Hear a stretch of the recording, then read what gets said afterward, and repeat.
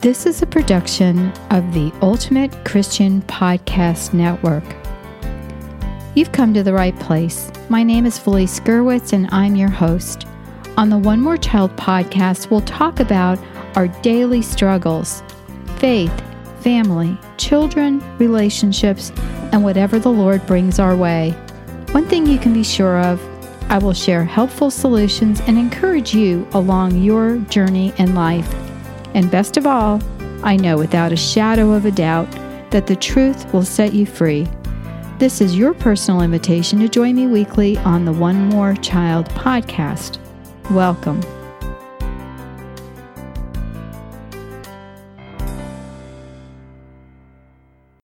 Hi, friends.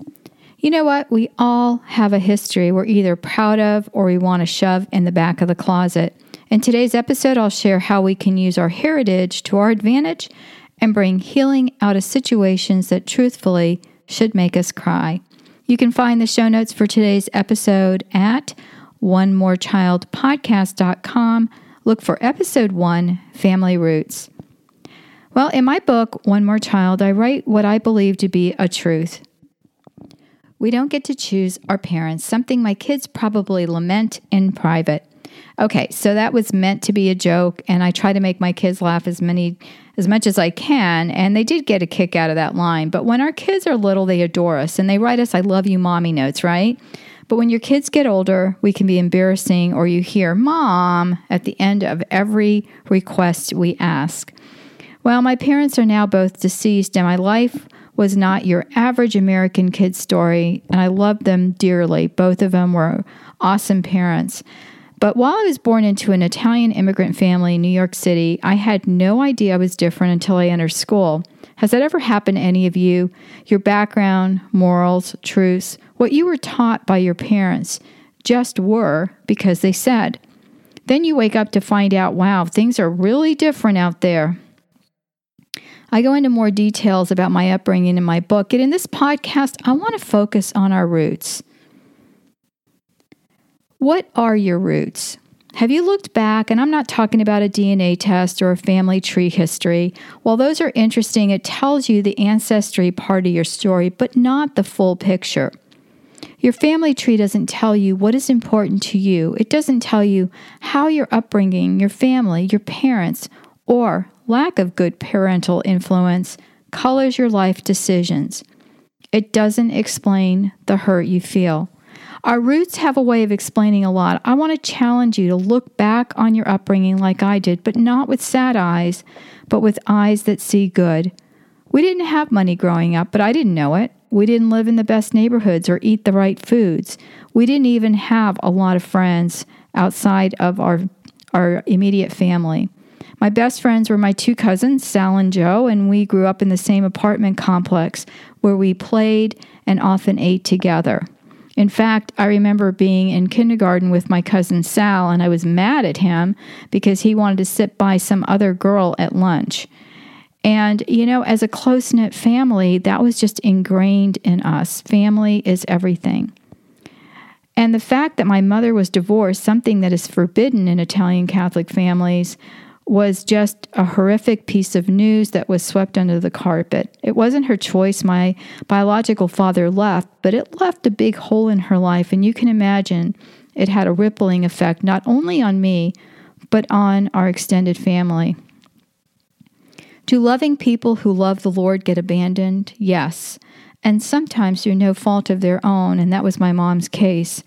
These things remain a mystery in families, and especially families that won't talk about issues that bother them. But if you asked me to describe my family to you and my upbringing, I would say it was loving, loud, and after God, family was the most important thing, and it was very happy. Can you do that? Can you look upon your past, your family, your history, and see good? It is so important for us as adults to continue with our lives without looking back and thinking only negatively. And I'm going to discuss, how to deal a little bit with the negative things that have happened in your life.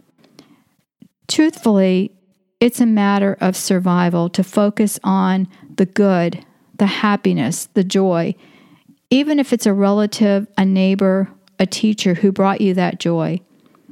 In curriculum, I published along with a co-author, Jill. She was an example of godly love to me. I'm a Catholic and she was an evangelical Christian, and she was boisterous, and we had to agree to disagree on certain things, but we had an unwavering love of our Lord Jesus Christ as Savior. And that was the one thing we agreed on. And so we published 4 books together. Well, she had a horrible relationship with her father, and when she found God, she said she could not equate a loving God as Father because her idea of the word Father was skewed. And Jill was amazing. She was an intellect. She came from an atheistic background. And when she lost everything and lost any kind of financial security, that's when she found God. It was so funny. Her story was the only job she could find after being an oil and well geologist and telling oil companies where to dig for oil. She went from that kind of high-paying job to the only job she could find, and that was in a church as a secretary. And they asked her if she was saved, and she said no, so they handed her a Bible. And she said she opened it up and it said, "In the beginning, God created." And she goes, well, I have a problem with that because she also had an evolutionary belief. But when I'd met her, the Lord had really changed her heart, changed everything about her. And she had to reconcile the difference between God as Father. So when she realized they were 2 separate entities and forgave her earthly father, she was able to move on and embrace the love and joy from her spiritual father. And she was one of those people that people would go up to and say, "What is different about you?" You know, she had the love of Jesus shining out of her. The Holy Spirit just anointed her. And, you know, she was joyous. This is true joy, friend, when we can leave those icky things in our past behind and move forward. Maybe you're not at a place where you can do this right now, but I believe you can. I have faith that you can. And again, if it's not this second, it will be soon. And here's some practical steps to get you started. And you can find these on the show notes at onemorechildpodcast.com. So the first is look at your roots. What do you see? Number 2, if you see hardships, acknowledge those, but look for the good.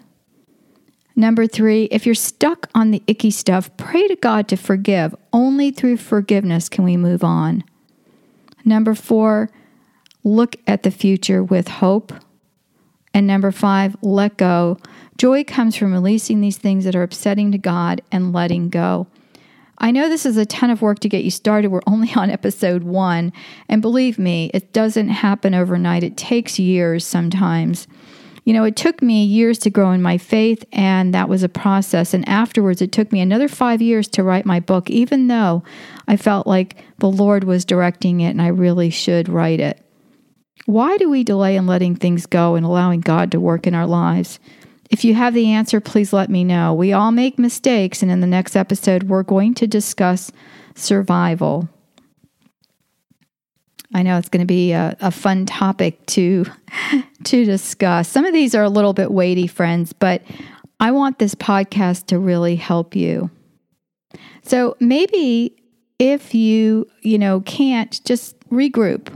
Okay, we'll go over some of these things. Shoot me an email. But maybe you can't do all 5 things. Fine, make up your own list. And if you're struggling and hurting, there's only one way out, and that is to look for the root cause.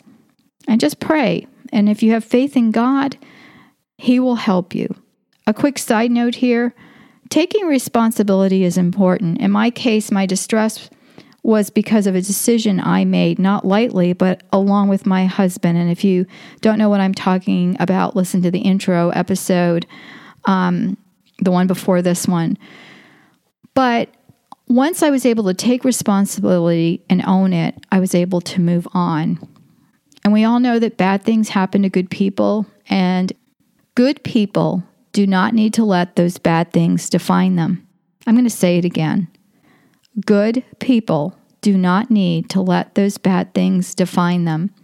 We are responsible for ourselves, for our decisions, and for our own feelings.